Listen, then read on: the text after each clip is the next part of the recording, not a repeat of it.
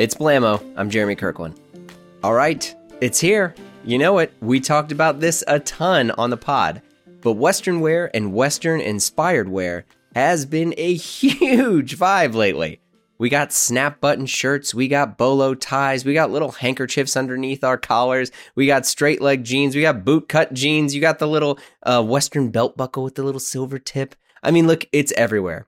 And the brand and designer that's really helped spark this is Peter Middleton, founder and designer of Wythe.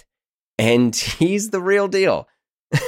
I will say, as an aside, a line that runs through the show, and I mean, geez, Blammo in general, is being confident. Of course, we all talk about clothes, but how can you be confident in the clothes that you like and confident in the clothes that you're wearing?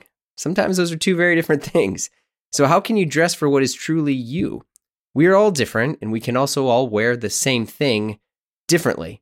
And as you'll hear in this chat, Peter talks about how Wythe was kind of always there because the brand is essentially himself. His life growing up in Texas, driving a truck, which... Look, I'm starting to see the appeal, living out in the suburbs, listening to country music. I loved this discussion because while we all love to play dress up, I think unconsciously, we all also tend to learn about ourselves in the process. All right, here's my chat with Peter Middleton of Wythe. Peter Middleton, how are you doing? Hey, doing great. How about you? Good. So wait. You're just about to start market, right? Like, it sounded like things are pretty busy. Yeah.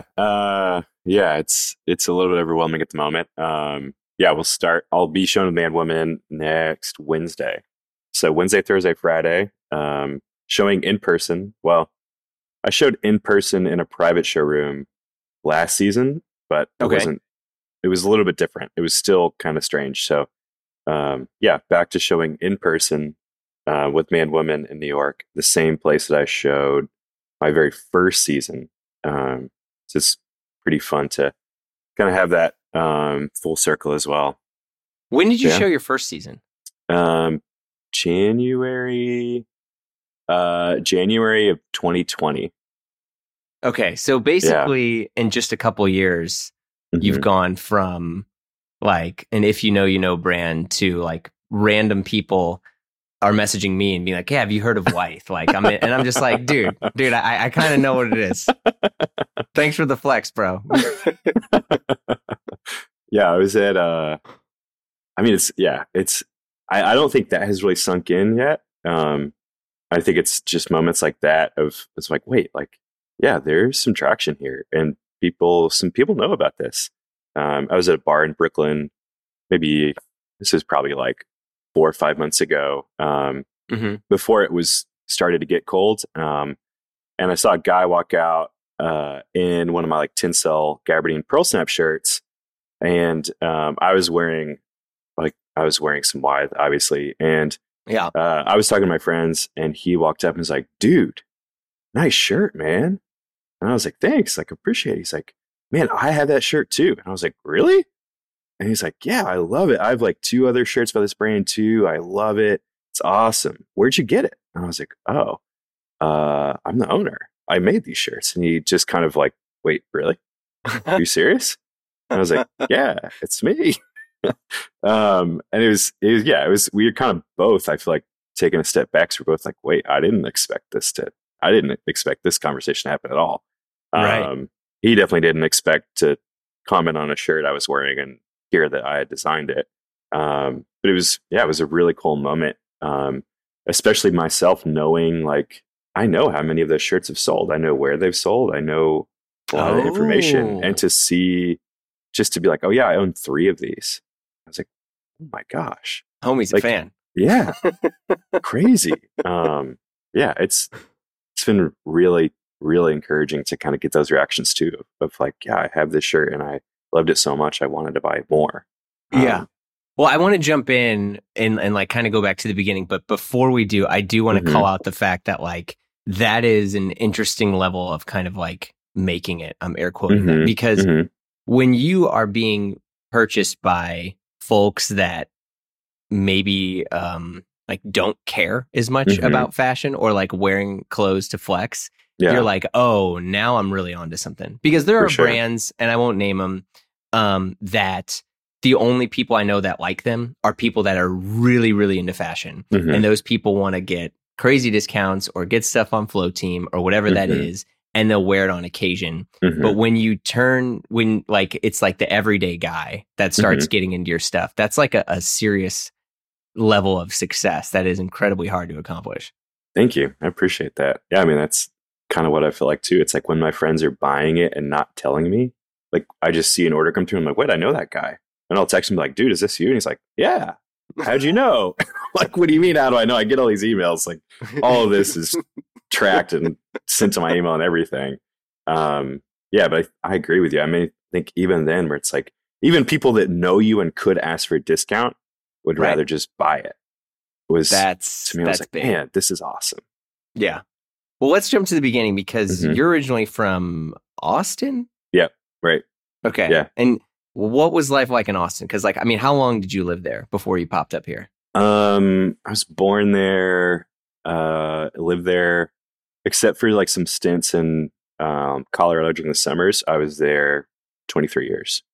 Okay, so you saw Austin go from like a couple cool kids that went to UT to basically like the biggest tech hub, and it's like the new New York. Yeah, I mean, yeah, it's crazy there. I mean, really I used to go for South by Southwest, and this is 2006, 7, and I'm like, oh, there's a lot of people on Congress. Like, this is pretty cool. Yeah, but it wasn't the madhouse it is now. Like, traffic is crazy. You got you know, Apple and Google and all these companies that are there. Yeah, I mean, so what was that like? Because you got to see it. I mean, when it was like, cool kid. Yeah, and I mean, I think it's also kind of funny because I think this is probably true of anyone's hometown that's taken off. Because it's like my parents as well. My parents have been in Austin since the 70s. Oh, so dang. I'll talk to them about it, and I'm complaining about something, and they're just like smiling, like, dude. Like I mean, I never knew Austin before Dell was there. So it's like, that was kind of like, oh, so there is kind of some sort of tech. There's Texas Instruments is there, or at least was when I was still in like middle school or high school. Making those calculators. Yeah, exactly. So it was like, it was still somewhat like a tech hub. Yeah, it's true. But way more local. And there was, I mean, I still complain about the traffic when I was in high school or driving to college or whatever. But yeah, it's way worse now. And the infrastructure, as any southern city, is just like not built for anything. The interstate that goes from Mexico to Canada goes through Austin, and it's 3 lanes. Oh, like that's it. It's just 3 lanes of all of this traffic, and you can go on that highway almost. That's a lot of indie rock. Yeah, exactly. Yeah, I mean, you probably drove on that when you were in South by, but I don't know. I mean, I also grew up. I grew up in South Austin, so it was even weirder. That was where kind of the people that used to live downtown then moved to South Austin. That was where all the hippies were. And I was home recently over the holidays, and it was funny because I was telling my parents, I was like, yeah, I never realized that y'all were hippies growing up because this just seemed normal. But now I look back and I'm like, wait, y'all are way different than all of my friends' parents. Like, I'll think of stories and I'm just like, wait, that was different. Wait, like, can you give me an example? What is it? So we when I was probably like 11 or 12, we moved. We were on like an acre and a half. And like the back was just woods. And I would just go out every single day and just like build forts and play in the woods. And that was just like my normal activity. And then when I was 11, we moved into more of like a neighborhood on like 2 acres. And my parents we built a chicken coop and got goats and got a goose and started just getting like any sort of farm animal we could besides horses. And that was normal to me. So it was like, my friends would be like, oh yeah, like, what are you doing? I was like, well, I have to go feed the chickens this morning. They're like, wait, do you live on a farm? And I was like, no, I don't live on a farm. No, like, dude. Yeah. I was like, no, dude, I live in a house. And they're like, well, yeah, but you have chickens and goats and a goose. I was like, yeah, but that doesn't mean I live on a farm. Yeah. But I mean, that's like one thing. There's a lot of other stuff that I don't know, even the music that my parents loved. And I mean, we were always listening to like a local music station. It was never, we were going to see like local bands. Like my parents weren't going to see nationally touring bands. It was musicians that were big in the hill country or big in folk, and that's who they would go see. And so I would go see it with them and just kind of complain and listen to like My Chemical Romance or whatever on my CD player. But yeah. Big contrast between folk music and My Chemical Romance. Yeah.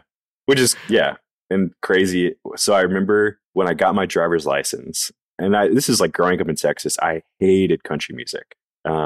Just thought it was the worst thing in the world. It's like, why would anyone listen to this? What's country music to you? Sorry, I want to make sure we discern that. So at this point, the only country music I'd heard was like Nashville country. Was like the big radio station country. So like Clint Black sort of stuff, not like. I mean, even that, because that was a little older. That was almost like 90s. Right, I feel like for me it was more like Toby Keith. Oh, like Brad some Paisley, Keith Urban, stuff that like maybe would be country, but would also be played on the pop station.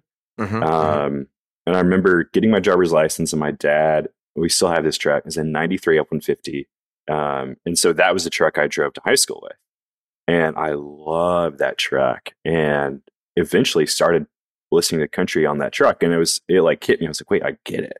This is why people listen to country. And so what's the reason? I gotta know. Just driving a truck in Texas. It was almost like I was like, wait, like, yeah, I get this. Like I am feeding the chickens in the morning. I'm after football practice, I'm going to go fishing with a friend of mine. Like I'm not like living this lifestyle, but all these things you're talking about, I can relate to. And Your Varsity Blues. Yeah, I was like, this is crazy. I didn't even like think these things were happening until it finally just like, dude, you were in this song. And I still didn't really want to like tell anyone that I was listening to country. I remember like people would get in my car and I would just like immediately turn on a CD.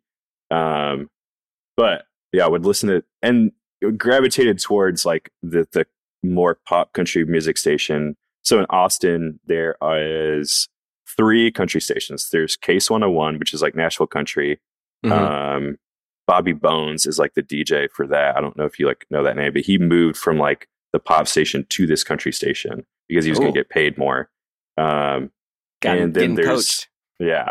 So there's Case 101, there's KVET, which is a little bit more like indie country, red dirt country. And then there was the remake of Willie Nelson's radio station, which is called Coke FM. And that station is amazing. Oh.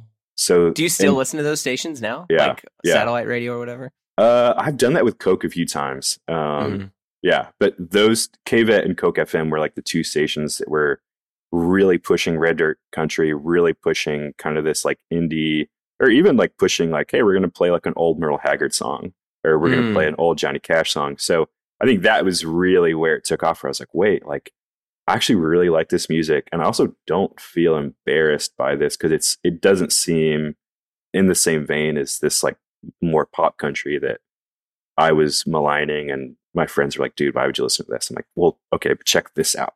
Like, this is really good. Because like old Hank Williams, Woody Guthrie, all sorts of things like that. Like the country and folk where some people would listen to it and say, oh, that's folk. And other people like that to me is some of the best music ever. I agree. Like, it's so good. But you know, the song, you know, my brother-in-law who listens to country, like he'll be pissed at me for saying this. Like there was a song and like the chorus was like buy a boat, get a job, have a beer, drive a truck, and I was like, and he's got an F-150. That's his vibe. He loves it. And some of the stuff I get it. Like, dude, especially where I live, I mean, everybody's got trucks. There's 3 trucks in my driveway right now while they're working on the place. Everyone's got big trucks. But interesting. Okay. Do you, and you were saying that you still listen to that stuff like now? Yeah. And so what I was brings actually you probably to going to a concert of like, these, I don't know. Just more, I guess, for lack of a better term, like I call it outlaw country because that's kind of what it is in Texas. Country. Yeah. Okay. And that was like the Highwaymen, like Willie Nelson, Merle. They were kind of like, we're outlaw country. And I feel like the country bands that I listen to now are more so in that vein of talking about drug addictions, talking about, and not in like a, oh man, like I was addicted to drugs and then I went to church and I was saved. It's more of like, I'm still going through this. Like, this is really hard.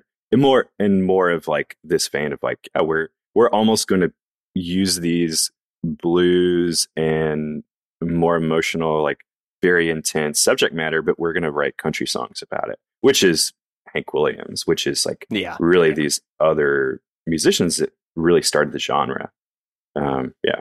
Dang. So you are driving a truck, secretly listening to country, kind of figuring out your parents are hippies. And when does Close and Coming to New York come in? Man, it's an interesting saga. As I didn't grow up. I grew up with an appreciation for Close, but not really. I didn't really have any resources. My parents don't care about clothes. Most of what they were band tees, basically, for like lack of a better term. Like the bands that they loved, they would just wear the t-shirt. And we would go to thrift stores, and that's where I would go like back to school shopping. It's like we'd go to the thrift store. So I was always kind of in thrift stores looking at stuff with my mom, trying to pick out like what I think is cool, what I think is interesting. But I never had a grasp of like what brands were out there. I remember getting like a J. Crew catalog and being like, dude, this is crazy. Like I've never seen like this before. And this was like in like early high school, but I just remember being like, oh my gosh. Like, why is everyone obsessed with boats? I don't understand. And I was like, there's like something cool about this. Like, it doesn't necessarily appeal to me, but like this is cool. I've never seen this before. But I think it definitely started with sneakers. I think when I was in high school, that's when like Nice Kicks was coming out, like High Snob was getting big, Hype Beast who was also just out launched. Of Texas, I think. Yeah, Matt. And a few of my friends were also into sneakers, so that was kind of what it started. Was like, all right, I know every single Jordan that is releasing this year. I know every Nike like Quick Strike release. Whoa, okay. And I didn't like have any money to like buy these things, but I was just like, I wanted to know what was happening, what was coming out. And then I feel like from a lot of the pictures that people were showing of their sneakers, it also moved into clothes too. It was like, oh, these are the selvage jeans I'm wearing with like these like LeBron 8s or whatever. And then I feel like it started getting to that point. And there was always a big contrast between the clothes I was wearing and the shoes I was wearing. I couldn't really figure it out because I had like, this is in high school and I had probably like 5 or 6 pairs of Jordans and like loved the shoes. Rarely ever wore them because the clothes I was wearing was like Levi 501s, and I'd try to wear like a cashmere cardigan from like J. Crew or like. You're a little ahead of your time right there. Well, but like, I was just like, I was like, the clothes I want to wear, which is maybe more J. Crew, like a little bit like trying to figure out a preppy in Texas and not look like a frat boy. Did you go to school in Texas? I did, yeah. Okay. So was that what everyone was wearing around at that time, or is this still high school for you? This is still high school. Okay. No, I feel like people in Texas, it's like it's hot, so you're just wearing t-shirts all the time. You're just wearing a t-shirt and you would just wear a graphic tee every single day. Where it was either like an Abercrombie or Hollister or Volcom or that. Volcom. I feel like that was like how you identified like what clique you were in. It's like by the graphic, by the brands you're wearing. So it's like I was friends with all the skaters, and I had a skateboard. Didn't really skate much, but I would go out with them. So it was like I was wearing like Volcom and Quicksilver and like Lakai and TBS and like brands like that. Like I was like really trying to go for it. Also, sometimes wearing skate shoes, sometimes wearing Jordans, and then sometimes wearing like a cardigan. Just really trying to figure out like what I wanted and where I fit and like what clothes were comfortable to me. And I think that was a lot of college too. But yeah, I think that was probably when me trying to figure out what clothes I loved really started, was like in high school. Isn't that crazy? Like for so many people, their journey with clothes is parallel to their identity. Like they're just like, who am I? Does this shirt make me this? Or I want to be this person, therefore I'm going to do that. I mean, it's everyone. Yeah. Yeah, I mean, I think that makes the most sense to me. And I think that's like what I try and tell guys and girls with Wythe too, is like, hey, this shirt isn't going to make you into this. This shirt isn't going to change your lifestyle. But if this shirt allows you to feel more of yourself or feel better in some way or feel more comfortable, like that's a good reason to buy it. It's not like, I think obviously it's like I've shot this Lex lookbook in Montana with like a real cowboy and his wife. And it's insane. It was like, no, these clothes are not going to make you a cowboy. These clothes are not like, I'm not selling these in Western wear stores. This is just like my friend who is a cowboy wearing these clothes, looking amazing in it. And that like can tell a story, and that can kind of tell like a story of where I'm coming from, where he's coming from, and how he and I are relating through these clothes. I'm not like, wearing these clothes is not going to turn you into a cowboy. That's not going to happen. Just as wearing skate clothes is not going to turn you into a skateboarder. That's not going to happen either. Or Dickies is not going to turn you into like a general contractor. Like none of these things are happening. It's just like, do the clothes you wear allow you to feel more of yourself? That's important. Oh man, that's kind of spiritual. Yeah, thanks. No, I'm serious. I mean, I think that's it's also almost, it's not what many brands would do these days, because also the goal is to get you to get everything, right? Like for me, Tom Brown's one of the best examples. You don't really see someone who is like, oh, I have a Tom Brown shirt and then I, do these other things. Right. Most of the time, the Tom Brown look is head to toe. And in my opinion, it probably looks best head to toe. Agreed. And it's kind of tough to be a brand that's like, you can just get one thing. And P.S., take this and let it add on to you versus, you sort of basically end up subscribing to us and lose who you are in the process. Yeah. I mean, I think that last line you said is super important. Like, I mean, you see that with the Rick Owens too. I feel like a lot of those brands, like, yeah, it looks amazing head to toe. Yep. And that's why it looks so great on the runway. That's why it looks so great in all of these, like on the internet, but that's not the reality. And yeah, I mean, if you have a Tom Brown outfit, that's great. Like, but that's not allowing you, if that allows you to feel more of yourself, that's great.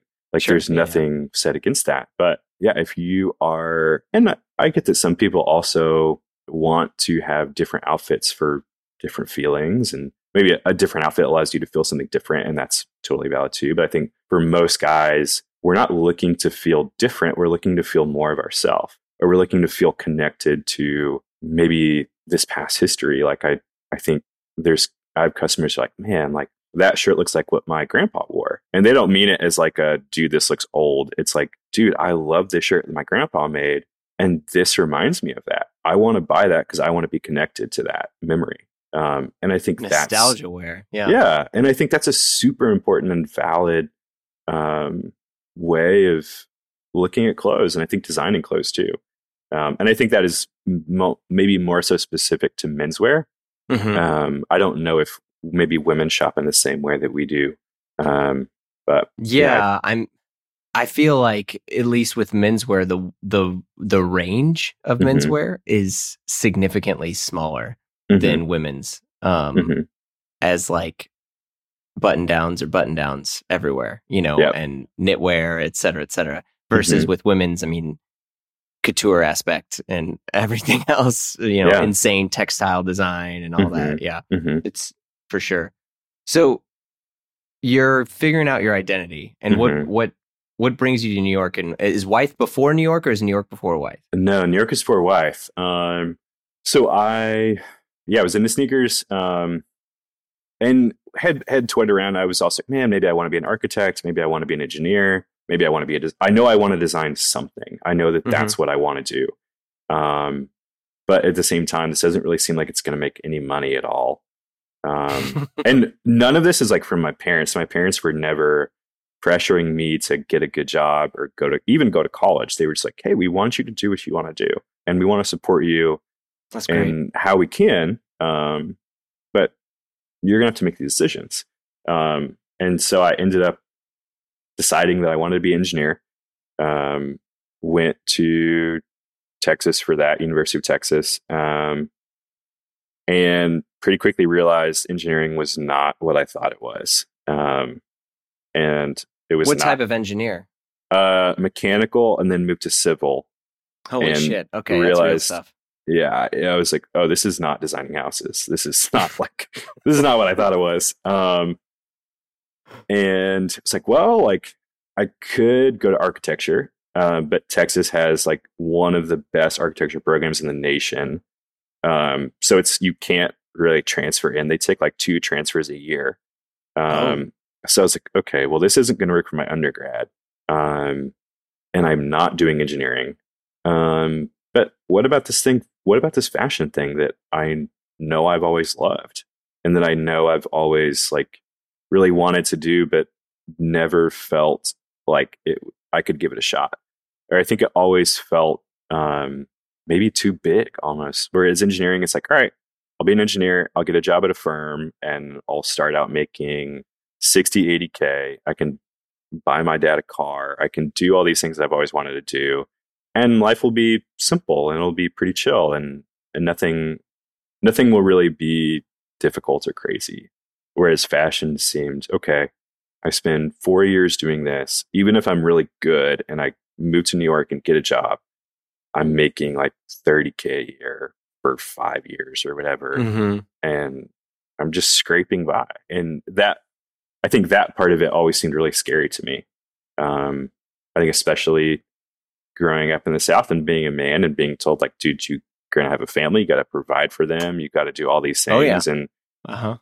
And fashion never seemed like something that offered that at all. But I think at this point I was like, well, like, okay, I can do fashion for my undergrad. I don't have to commit to it. But I do have to do something. And then I can go to architecture school. And yeah, so literally like talk to my advisor, I'm like in the middle of differential equations, like had already done the calculus sequence, was in differential equations and all my physics classes. And I'm like, no, I'm just going to drop. Cause it's like those don't count as electives. Like those are not anything that transfers to fashion at all. So I was like, well, like whatever.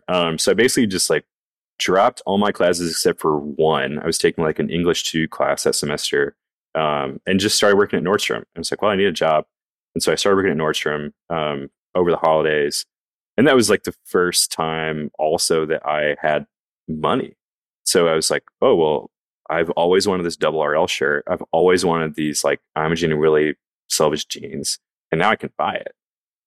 So I think that really started it too, where I was like, I'm around clothes all the time. I'm selling clothes. I'm talking to guys that have never heard of Billy Reed, why they should buy this Billy Reed shirt, because I love Billy Reed and I can tell you the story. And I can tell you the story of like Jack Spade. I can tell you the story of these jeans. Like, I think that was where I started just realizing like, wait, I'm different than all of these people. Like all of these people on my floor are like, dude, why do you know so much about these clothes? And I was like, what do you mean? Like, this is my job. And I love this stuff. And they're like, yeah. All right. Actually, why don't you know so much about literally, I was kind of just like, dude, why are you asking me that question? I should be asking you that question. Yeah. But then the next semester, just my first fashion classes, it was like so clear. I love this. Like, this is what I want to do. Even if it's scary, even if it doesn't make sense, even if it doesn't seem financially stable, like, this is what I want to do, and I will work as hard as I need to make this happen. So that was probably like 1.5 years into college, switched into fashion, and then had to take an extra year to finish everything. But yeah, I was in fashion for the next 3.5 years and loved it. It was incredible. And it was absolutely like, I was like, yeah, this is what I want to do. This is what I meant to do. I don't know what that means, but I know I'm in the right place. Right. And so that brings you to New York, I assume, because now you have like formal training for this. Yeah. And I think another part about me is that I don't want to do anything that anyone else has done, which I think is maybe true of a lot of designers or a lot of people in New York in general. But yeah, all my classmates were getting internships in New York, and I was like, dude, I don't want to do that. That seems dumb. I remember I ended up interning with Faraday in New York, and I remember meeting them at Stag, meeting both the brothers at Stag at a pop-up, asking them about an internship. And Alex emailed me. It's like, yeah, it's in New York City. Is that cool? I remember emailing him, no, I don't want to move to New York. Oh my God. That's hilarious. I never got an email back. And I like laughed so hard about that. I'm like, I was the biggest dumbass in the world. Like just being like, no, dude, I don't want to do that. That's all right. I think it's good to at least have convictions on what you want versus just wandering aimlessly. Yeah. I agree. But they got you anyway because you go to New York. Right. Yeah. So the next year I came back and I talked to them again and did the whole thing again. Yeah. And at that point I was like, yeah, this is it. Like I tried to get internships or jobs in Austin. Nothing was happening. Didn't want to do LA. So it's like, all right, let's do New York. Let's go for it. Yeah, and it was amazing. And it was kind of everything that I wanted it to be. And I learned so much in the internship. And then eventually moved back to Austin for like 3 weeks. Hated it. Knew that I needed to be back in New York, even if I didn't have a job, even if I didn't have a place to stay, even if I didn't have any of these things I thought I needed to have. I knew I needed to be back. And so moved back to New York, interviewed with Ralph Lauren, for a job I didn't know existed. I didn't know that you could develop textiles for a company. I just thought that you were a designer and that was it. Interviewed with Ralph Lauren, and then ended up getting a job. And that was 4.5 years of working in luxury, developing fabrics, and doing a little bit with leather, not much. But yeah, developing fabrics with them, and really learning from that company and from Ralph himself. Of like, I think I was in a very, very unique and beautiful part of Ralph Lauren where the man was, he's involved in every single part, but this specific part that I was in, he was meeting with us like usually 2 times a week, sometimes 3 times a week. Before fashion weeks, we would be with him for almost the whole week. And the teams weren't very big. So even though I didn't really have a reason to be in the room, I was able to kind of like weasel my way into the room and just kind of stand in a back corner and just kind of watch what he was doing and listen to what he was saying, and trying to learn as much as I could from decisions that he was making, and Buffy Buratella, and sometimes his brother Jerry would be down, and just, I mean, those are all the OGs. Buffy, Buffy, Jerry, Ralph. Geez Louise. Yeah. And that was, I mean, slowly moved around there and slowly got a little bit more FaceTime with him and got a little bit more like, just tried to learn as much as I possibly could and tried to ask everyone else at the company what they were doing and how they got there and what they liked about it. And I mean, really just tried to learn as much as I possibly could when I was at that company. What was the biggest takeaway from that? Like if someone said, I worked at Ralph and it taught me this, what would you say? I think Ralph taught me how to tell a story. I think that was always the most important thing to him is you start a season and figure out what you're inspired by, and you find the hero or the heroine, and then you build it from there, and you decide like, who is this person? What do they wear? What do they need? Who are they? And that is how he would always build his collections. And I think that is why his brand looks so different than any other brand. And why you walk into a store, you walk into a showroom, and you get it. And it's clear of, oh, wow, like this is what they're trying to say. That's what I always want to do with Wythe too, is I want to tell a story. I think that's why the lookbooks look the way they do, is I want you to feel like you're a part of something. And I want you to feel like, you are learning something, experiencing someone else's life, and also experiencing your own life through that. There is some serious like spirituality through here that I'm kind of sensing. And I'm just curious where some of this, I mean, it's, comes from. It would probably be because, I would say I'm a spiritual person. I am a Christian. I think that's an incredibly important part of my life. And it's also encouraging to hear you say that, because I think I question a whole lot of, man, okay, this is also a part of me that's so important. And it seems somewhat separate from this business. It's also really important to me. But I think that's also me from the inside looking at it and seeing these different parts of me. But yeah, I mean, it would make sense that all of these things are connected and that all of these things are in a way influence each other, and that my journey with Christianity and journey in spirituality would influence my way of designing, and vice versa.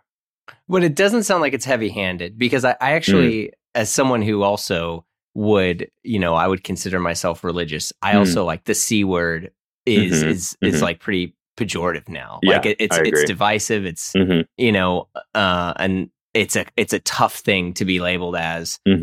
And, for me, I just tell everyone like, well, look, like I am still trying to figure out what the F that I'm doing with my life. And all I know is that like one side is chaos, and then the another side, at least for me, and I'm not proselytizing in any way, but just like, I feel like I'm a little bit more in control when I'm trying to be at one with like a spiritual life. Yeah, and I know that's like so effing tacky to say, but like that's, if there's no guide as to what I'm trying to do, I would turn into this materialistic form of hedonism that would do nothing but make me like despise anyone and everyone who doesn't, like who where I don't have enough of, or I'd look down, it's so effing toxic. And at least for me, the first few years of my life in New York, I was that dude. Like I was a little shit, and 19 years old walking around New York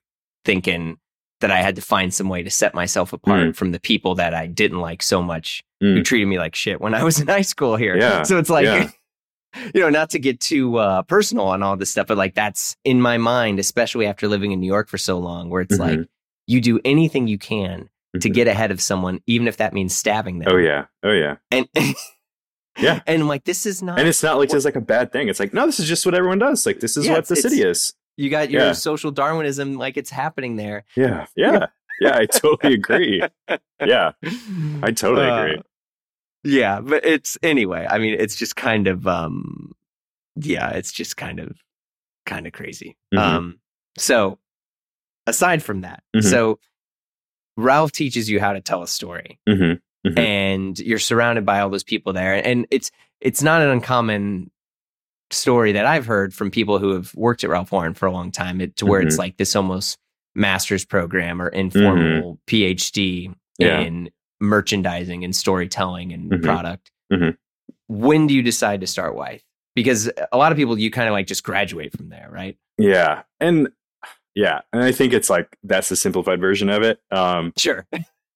It never, well, maybe it works that way for some people if they have like enough money, but I think for most people, I was talking to a friend last night, and he's kind of in the same position where he's working for a company and wants to do his own thing. And it's like, dude, how do I do this? Like, it seems like there's such a huge like chasm of you're working for this company and you're getting paid and you have benefits and everything's secure. And maybe like you don't really like your job, but everything looks good on paper. And then you have your own brand, and what is in the middle?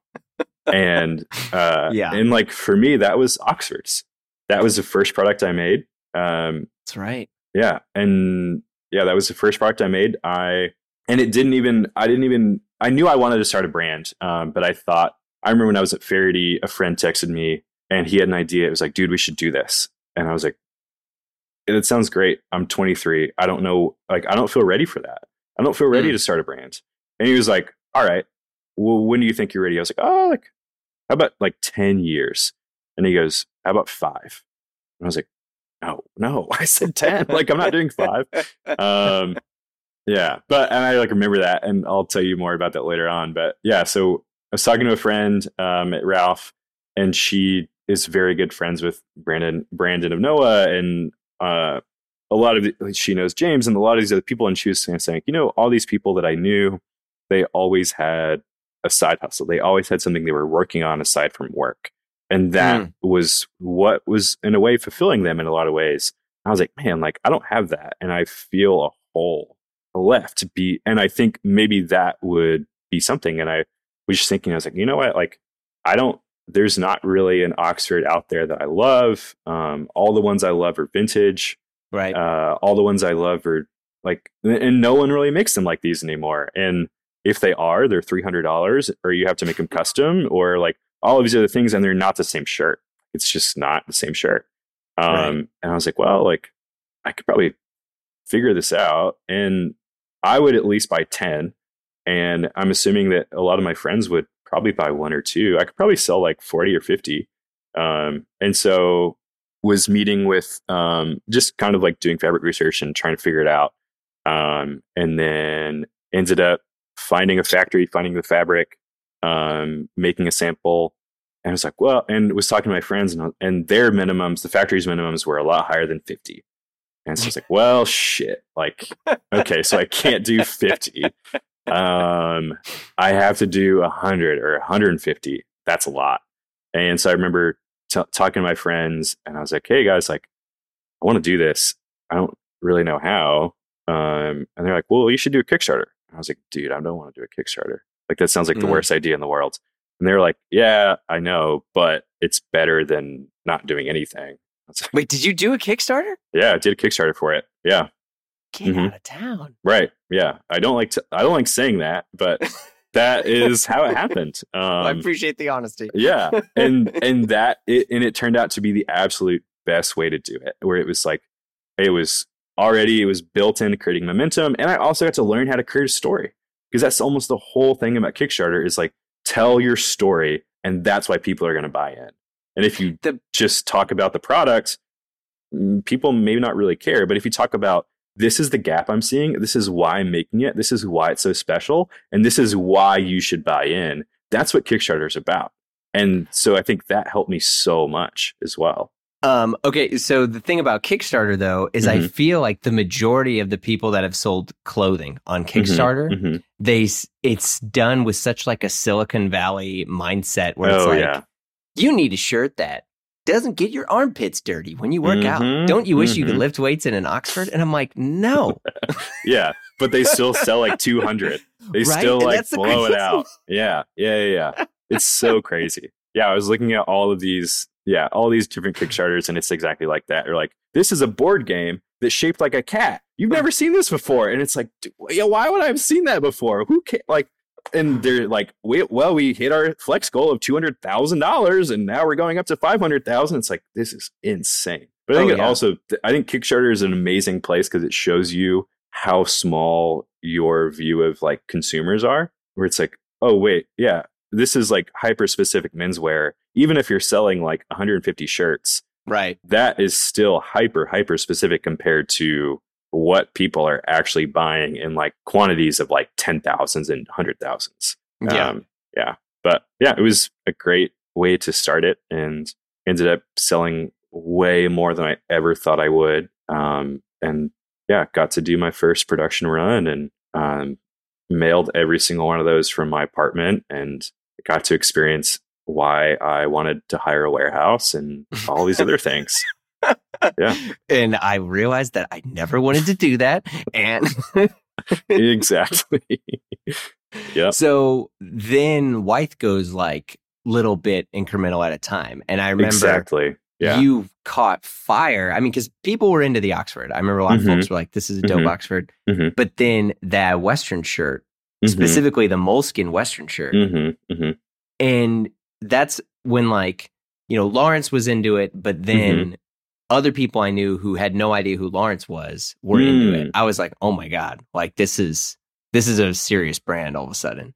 Yeah, that was the craziest thing to me as well. I mean, I actually had a call with him. We're gonna work on something with Mr. Porter, and like Lawrence had that up, which is insane. But that was, I mean, I made basically from the Oxfords. I was like, well, I have more money than I've ever had, but it's not that much. So I could either like pocket this and just make more Oxfords, or I could like finally do this thing that I've always wanted to do. And I'll probably need more money, and I have no idea what's going to happen. But at the same time, I have this money. I'm not going to do anything with it anyways. So I might as well just go for it. And that was that line that I showed at Man in January of 2020 is the first line, and did those moleskin Oxfords, and ended up, No Man Walks Alone was my first customer. And then Huckberry also bought in. Well, those are very different. I mean, Greg Lelouch knows every hop brand before they pop. And Huckberry is like, I don't know. I don't even know what Huckberry is. I'm like, do you guys sell cups and shoes at the same time? They do. They sell all the things at the same time, and they sell way more than you think you could ever sell of those things. And they do a great job at it. Yeah. It is a very incredible business. I give a lot of credit to Huckberry. Yeah. Wow. And all of these things happened very differently. Where I remember being at Man Woman, and I was in I obviously had like a small booth, and I was just way in a corner.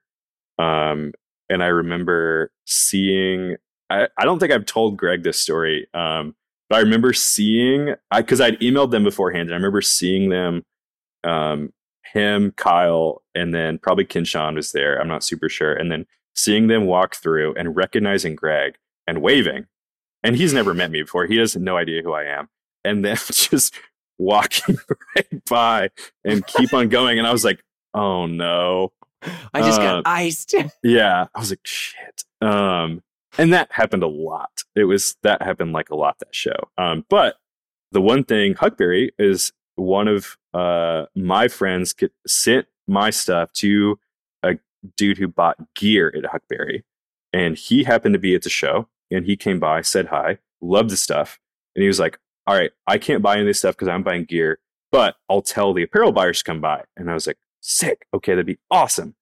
And nothing happens the rest of the day. And I'm like, oh, whatever. He comes by with the associate apparel buyer the next morning. That guy also does the same thing of like, dude, this is awesome. I can't buy this. I have to bring head buyer. And I was like, okay. And I've been through this before. Yeah, I was like, okay, like I hope that happens, but I don't know. I have no control over this. Nothing happens the rest of the day. And then the next morning is when the whole team comes by, and she's looking at the whole collection and is like picking some stuff. It's like, oh, this is nice. This is nice. And he's showing her the Shetlands and then the sweatshirts. And he's like, I love these pieces. And I remember the head buyer going, we already have a whole lot of sweatshirts and sweaters, just like deadpan. And I've been like, because at this point it's really cool because I'm not even selling the collection. He is selling the collection to his boss because he's already seen everything. Oh, wow. Right, I'm like, that's a cool spot to be in. But at the same time, I hear it, and I'm like, oh shit. Have no idea what's going to happen. They leave, and she is like, hey, this looks really great. Like, when do you need orders by? And I was like, dude, I don't care. Whenever y'all send it, I'll make it happen. Not knowing that COVID was about to explode everything. Oh no. And so she leaves, and then I ended up like emailing Greg, and they were like, oh yeah, for sure, bring the collection in. Like, and so I bring the collection into offices, show them everything. And they were super excited about it. And they placed an order like very shortly after. And it was like, okay, like I can do this. People are excited about this. And it ended up taking a while to get the Huckberry order. But even that, I was like, oh, whoa, people are really excited about this. So it was enough money to kind of put everything into production, get everything going. And then I shot a lookbook in Texas with some friends. And then that was the first lookbook I did. And that was what I sent to Lawrence and James. And it was just through email. And they both responded like really positively, like, dude, this is awesome. We love this. When is this coming out? And that's when Lawrence was like, looked at the Instagram and then pulled a picture and posted on How to Talk to Girls at Parties too on Instagram.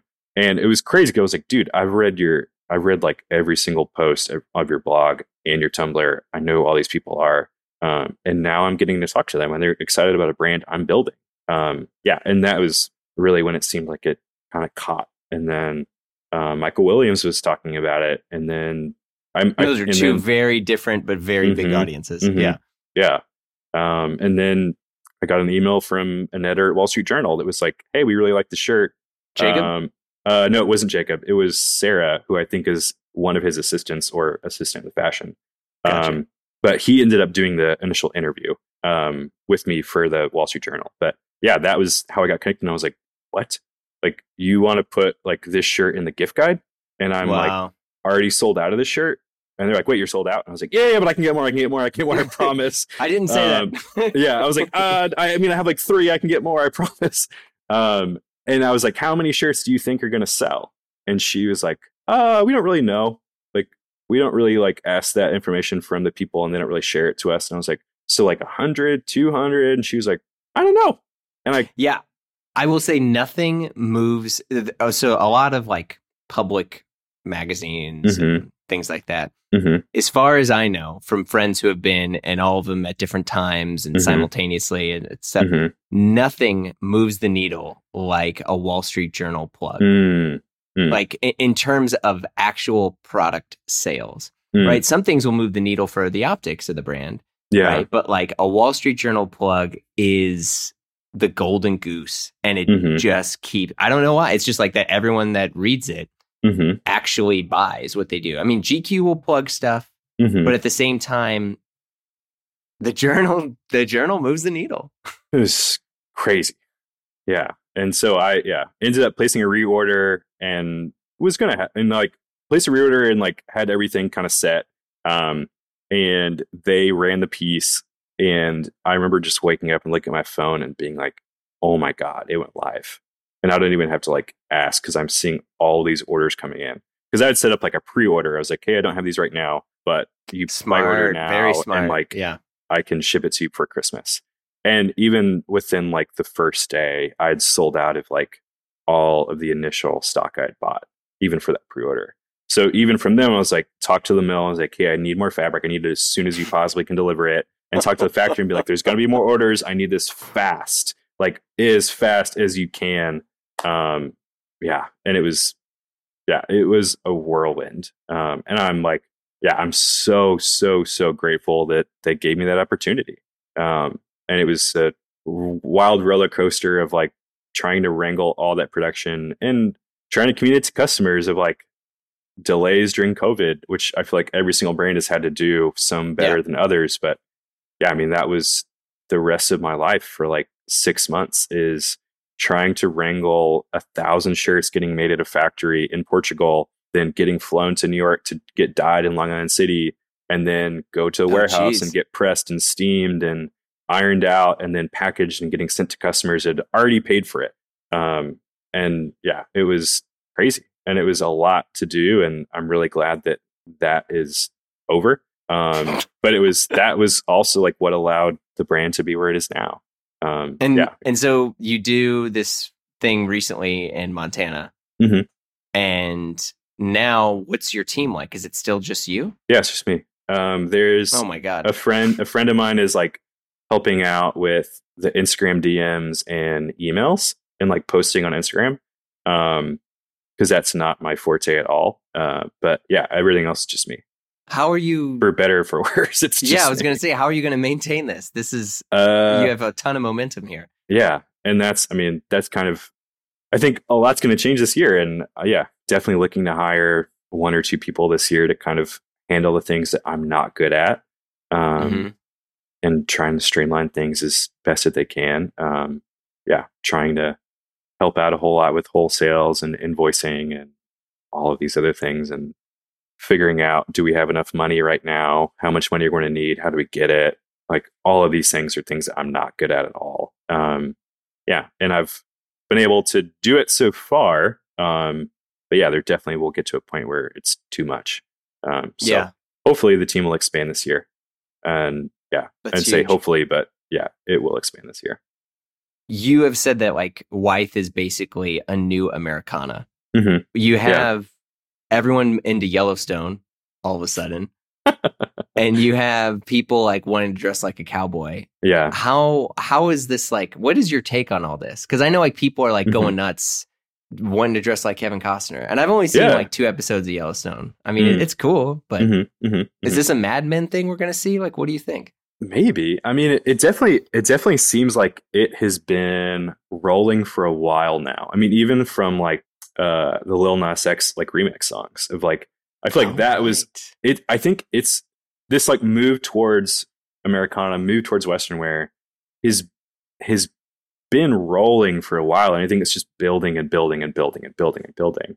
I mean, I don't know. I think it makes a lot of sense. I think, and this was maybe like a year ago, or no, earlier this year. Wall Street Journal did a story kind of on what you're talking about, of like this new rise of Western wear, and like different people's done stuff too for it. So I think there's been a lot of people that have been like, wait, there is this weird movement here. And what is this about? And I think a lot of it is that, I mean, kind of like what we were talking about earlier, is that guys are, and girls, are trying to, I think, like figure out a connection to something that maybe they haven't really been open to connecting to before. And I think kind of the story of the cowboy, the story of Americana, the story of like the West is super complicated, and has been whitewashed and has a lot of things that people aren't talking about that were really bad. But at the same time, it's also, I think, part of the American identity, and it's a part of kind of who we are as people and the values that we kind of hold as a country. And I think that the independence, this kind of self-sufficiency, the like thirst for adventure, a lot of the things that are represented by the cowboy and represented by the West, and everything that's in the show, everything that's in this music. I think people are trying to connect to that. And I think a lot of that, well, part of that happens through clothes.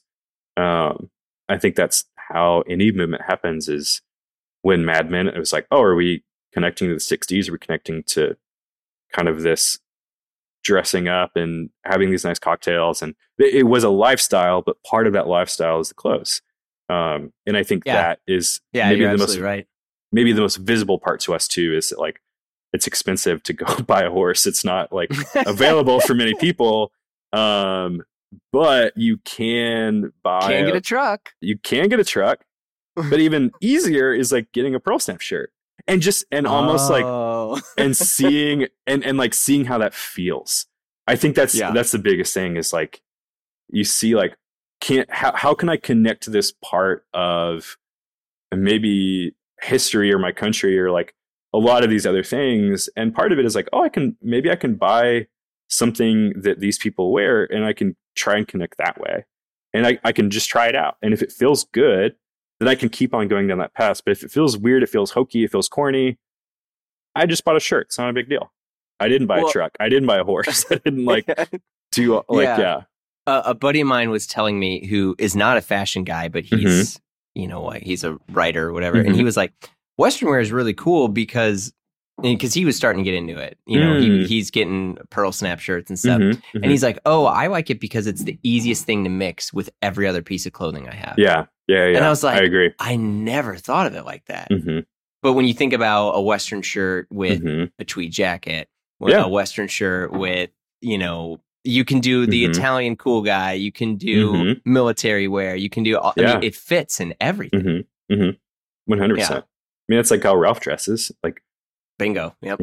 That's, I mean, I feel like in a way that's almost the archetype of like, he's a lot of the reason why people are wearing Western wear with suits and with tailoring and with streetwear and all these other things too. And I agree with you. It's because it's interesting and everything is functional. There is like interesting details, but the details are functional.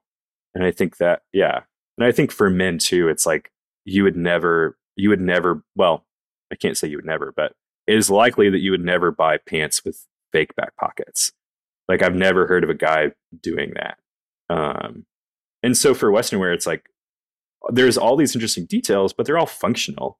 So it doesn't seem esoteric. It doesn't seem affected. It's like, no, like there's this like fancy yoke on the back, but that like protects the shoulders. And that's like an extra layer that like prevents this from stretching out.